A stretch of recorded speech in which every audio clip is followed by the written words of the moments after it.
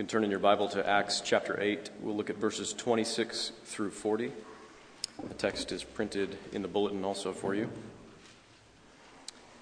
Let me remind you, I didn't talk about it in the announcements, but it went out in an email this week that the memorial service for Jeff Tuttle is this coming Saturday at 1 o'clock at Evergreen.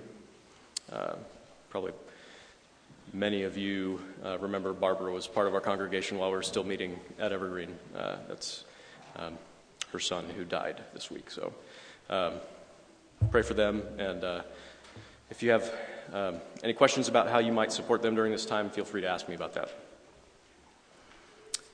So Acts chapter 8. We started the book of Acts last fall and took a break during Advent, and then also maintained that break during the month of January to talk about leadership, officers in the church. And now we're getting back to Acts. We'll be accelerating through it, highlighting some of the passages that help us think about the church's mission to take the gospel out there. So we won't cover every part of Acts, and we'll finish this series a few weeks before Easter. And then we'll do a short series on the resurrection and move on after Easter to a new series to be announced, actually to be determined. So this morning's text is a beautiful passage focusing on God's grace for people with ruined, dead-end lives, God's love for outsiders who otherwise have no hope of belonging. So let's pray, and then we'll read God's word.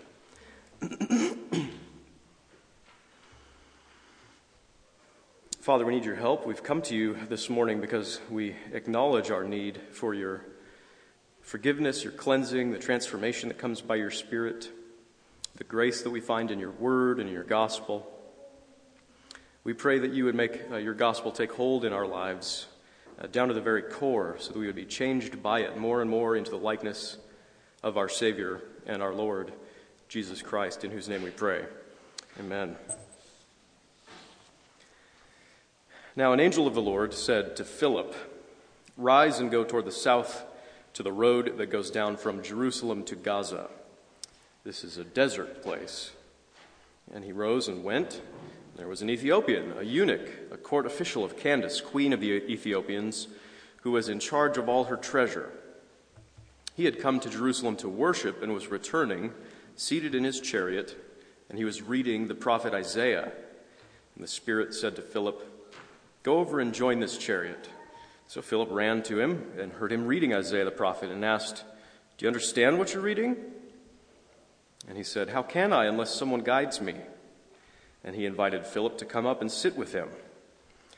Now the passage of the scripture that he was reading was this: "Like a sheep he was led to the slaughter, and like a lamb before its shearer is silent, so he opens not his mouth. In his humiliation, justice was denied him. Who can describe his generation? For his life is taken away from the earth."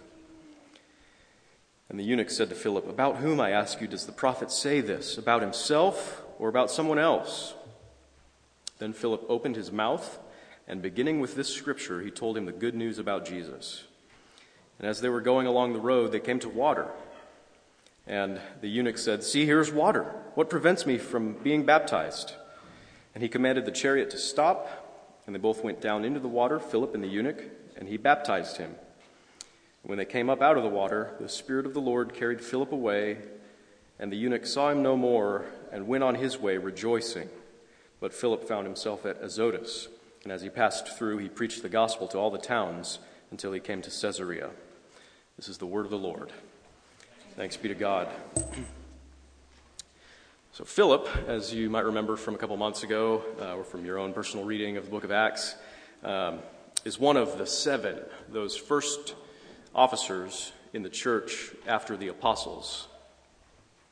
He's called Philip the Evangelist in Acts chapter 21, and it's for obvious reasons. And just before our passage here, he had been preaching the gospel in Samaria. He'd been forced there by persecution that was taking place in Jerusalem. And this is what it says a little earlier in chapter 8. Philip went down to the city of Samaria and proclaimed to them the Christ, the Messiah. And the crowds with one accord paid attention to what was being said by Philip when they heard him and saw the signs that he did. For unclean spirits, crying out with a loud voice, came out of many who had them, and many who were paralyzed or lame were healed. So there was much joy in that city. When they believed Philip as he preached good news about the kingdom of God and the name of Jesus Christ, they were baptized, both men and women.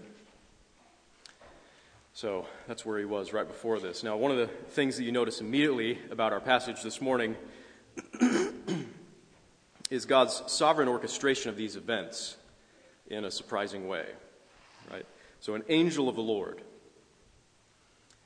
said to Philip, "Rise and go toward the south to the road that goes down from Jerusalem to Gaza." This is a desert place. Grammatically, it's probably a little easier to translate the angel's command to Philip as saying, "Rise and go at noon to the road that goes south down from Jerusalem to Gaza." The word for noon actually came to be the same word for south, because when you're in the northern hemisphere and the sun is at its highest point, it's directly south. So it's a chronological term that came to have geographical meaning. All that to say this: I. Howard Marshall, a commentator, says that the angelic command took Philip away from the scene of successful evangelism and led him to a place which must have seemed entirely inappropriate for further Christian work.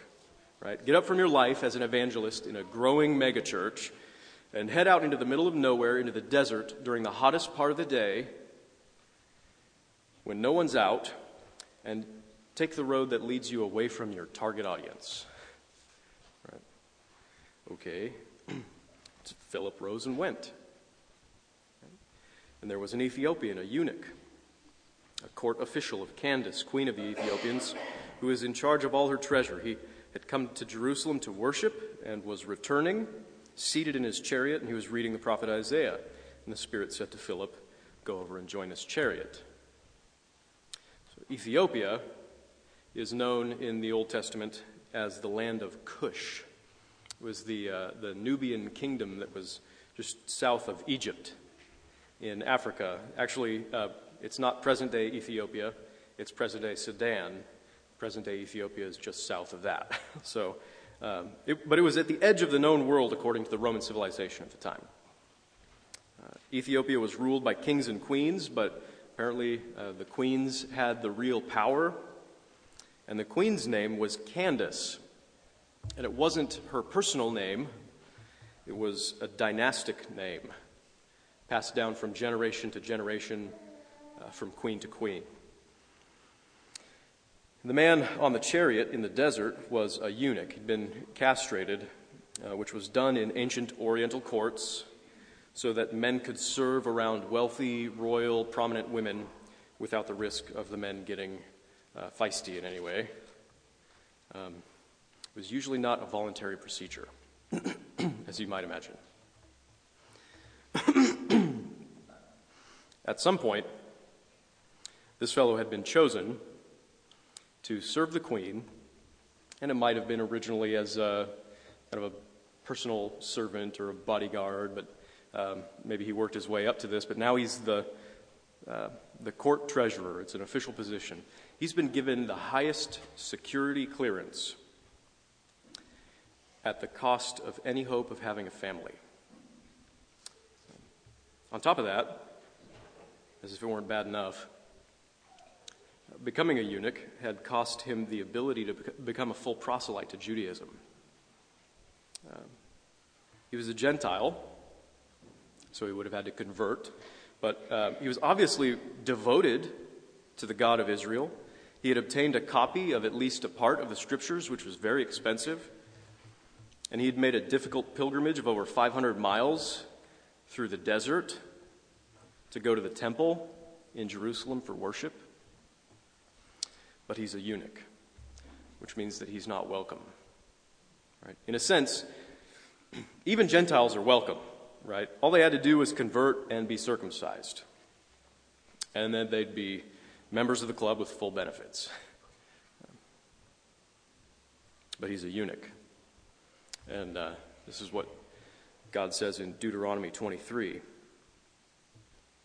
"No one whose testicles are crushed or whose male organ is cut off shall enter the assembly, the congregation of the Lord." awkward passage.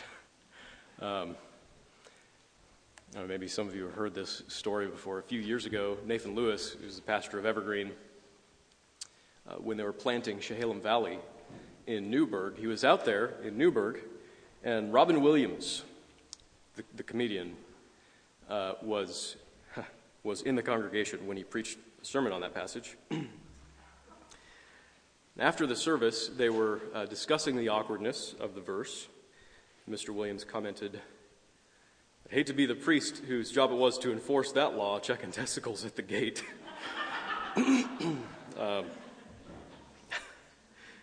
Yeah, I'm not sure how they did it. But being a eunuch was this man's identity. Right? I mean, there's an overwhelming emphasis on it in this text. He's called a eunuch 5 times. We're given no other name for him.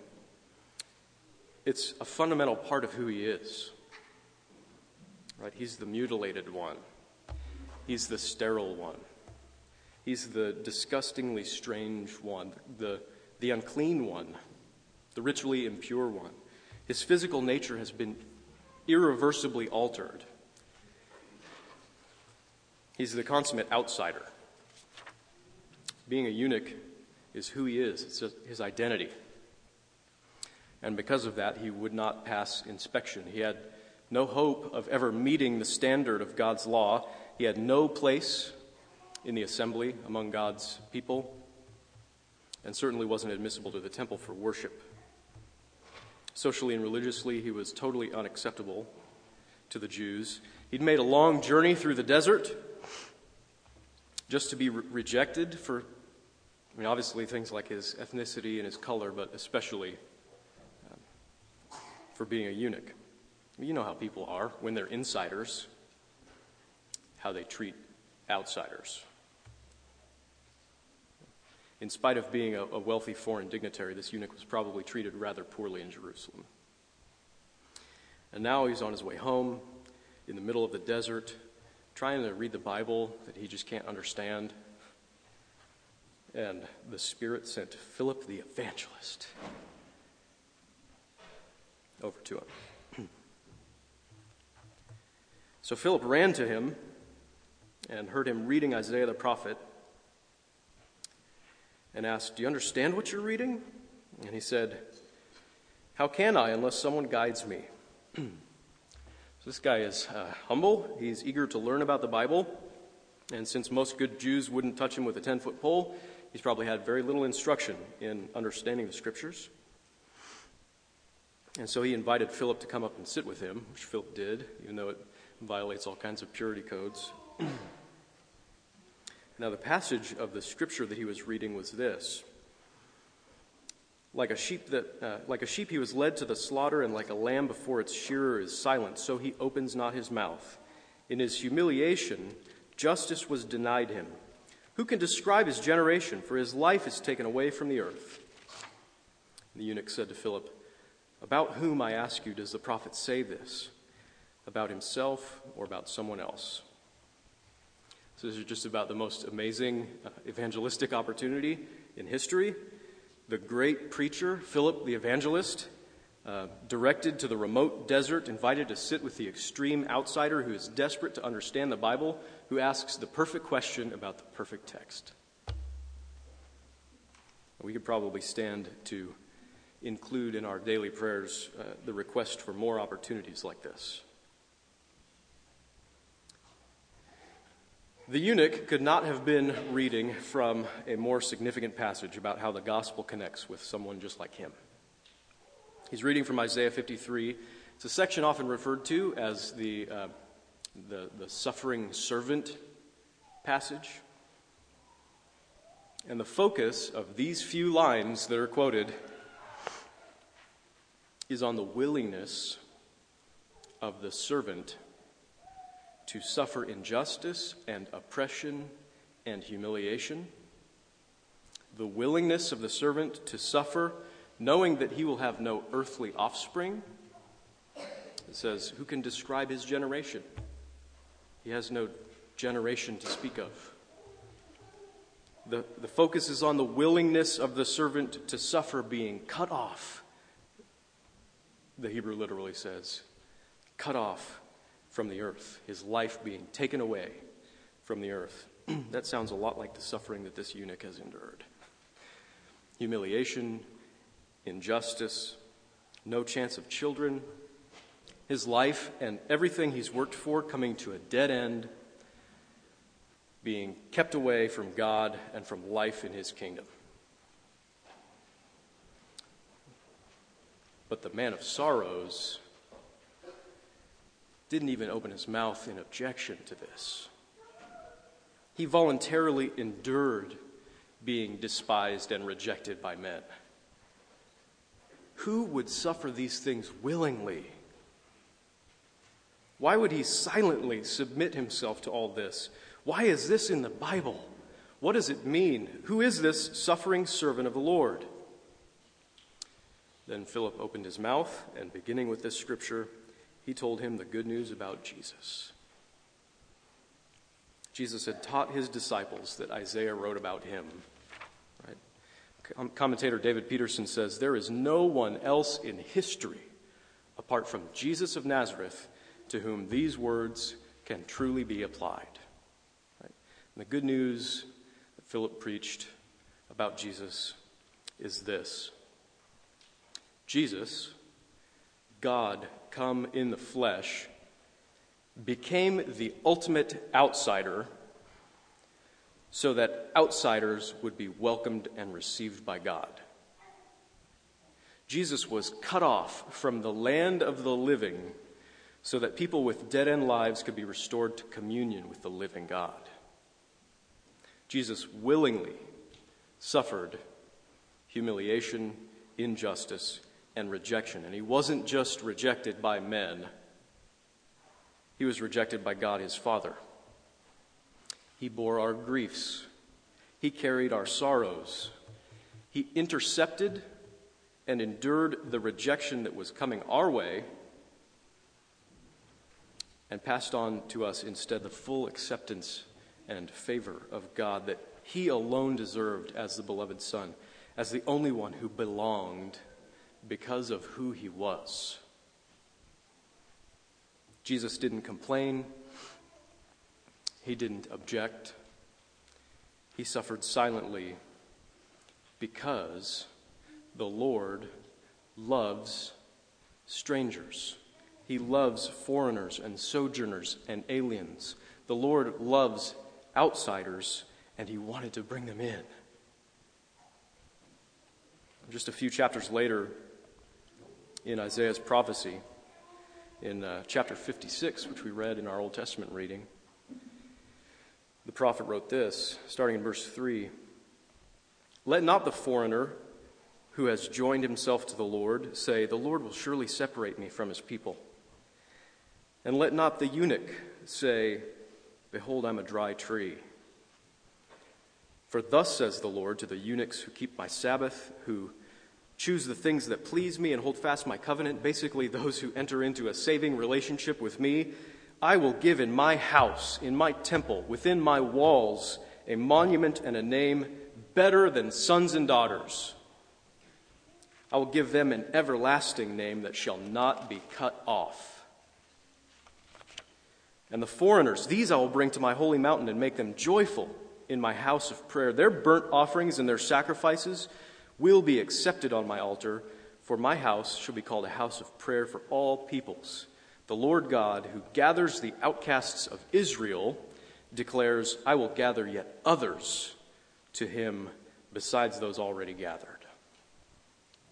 God is the great gatherer who brings together people from every tribe, every tongue, every nation into one house, under one roof, and makes them one joyful family. He takes people who have no home or hope, and he freely gives them both. The eunuch's life was a dead end. He had no children, no legacy. His line had been cut off, literally and figuratively. And now, because of Jesus, all of that was over. God, in his mercy, had promised him a monument and a name better than children, an everlasting name that would never end. Now the eunuch's heritage would be greater than the majestic dynasty of all the queens of Ethiopia. The consummate outsider had been brought inside by the sacrifice of Jesus Christ. And as they were going along the road, they came to some water, and the eunuch said, "See, here's water. What prevents me from being baptized?" And he commanded the chariot to stop, and they both went down into the water, Philip and the eunuch, and he baptized him. When they came up out of the water, the Spirit of the Lord carried Philip away, and the eunuch saw him no more and went on his way rejoicing. So once again, God's sovereign orchestration of this scene is clear. They come across a rare watering place in the desert where the eunuch, who has just heard about Jesus from Philip and been taught the basics of the Christian faith, apparently put his faith in Christ, asks to be baptized. It's such an unusual story, this leading of Philip to the eunuch miraculously by an angel, the Spirit's leading of him, the leading of the eunuch to Jesus.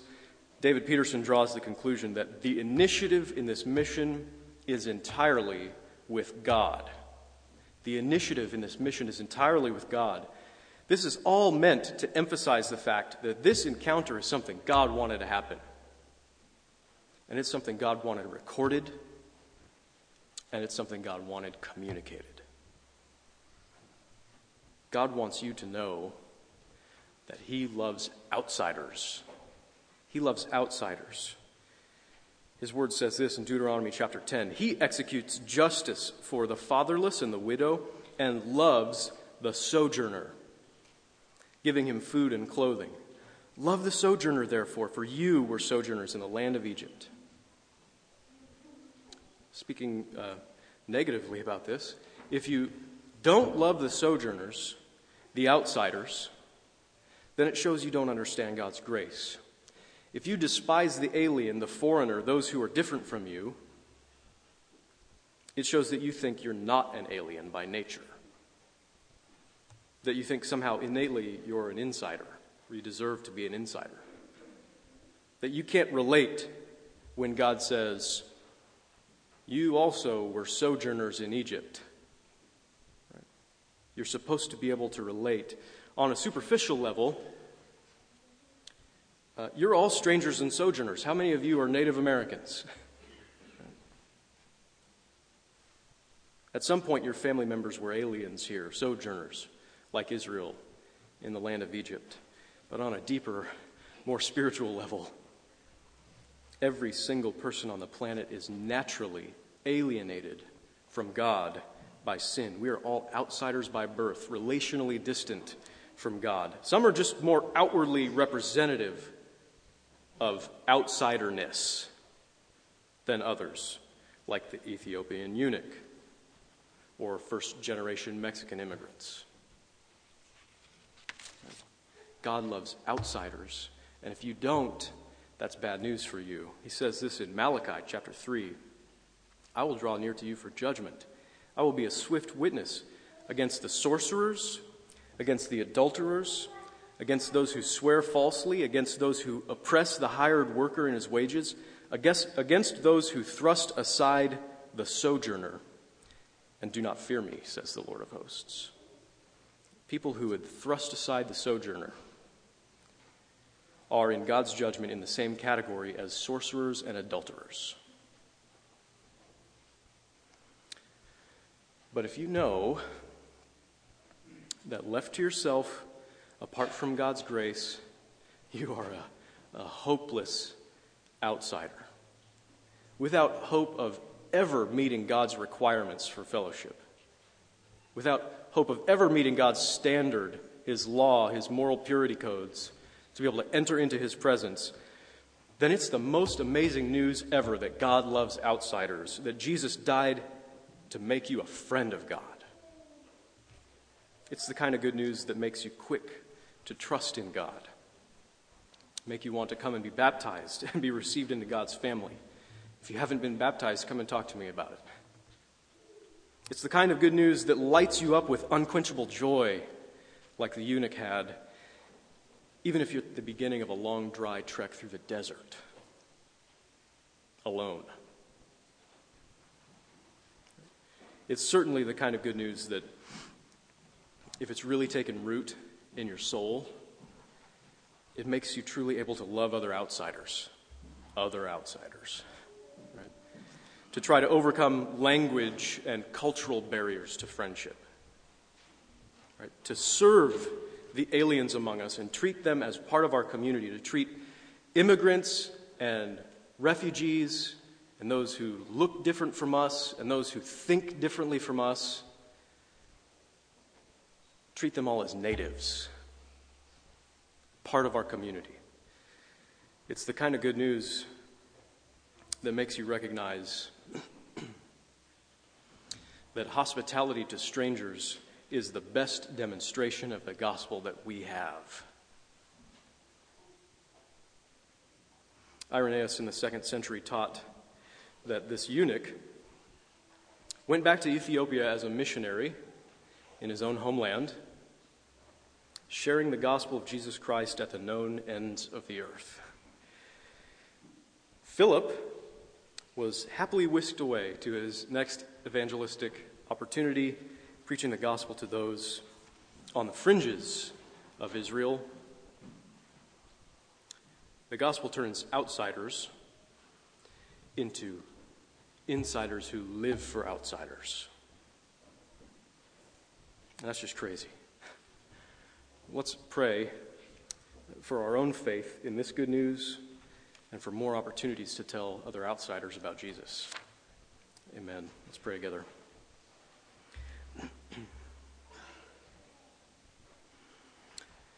Lord Jesus, we marvel at the grace that you have showed us in your life, in your death, in your resurrection, in the peace that you have purchased with your blood, the peace, the reconciliation that we have with God. We who were aliens and strangers to the household of God, now being brought in, and God's very name being placed upon us, an everlasting name.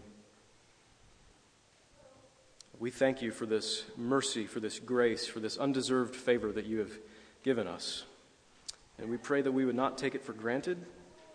Pray that we would not twist it and warp it to fill our own self-righteousness, thinking that we're someone because we're part of your family. We know that we're only someone because you have deigned to dwell with us and abide with us in love by your own free grace. And so we pray that you would change our hearts and our minds to make us the kind of insiders who live for outsiders, just as you yourself did in coming down from heaven and giving your life for those who were your enemies. We pray this for the sake of your kingdom going forth in this world. Amen.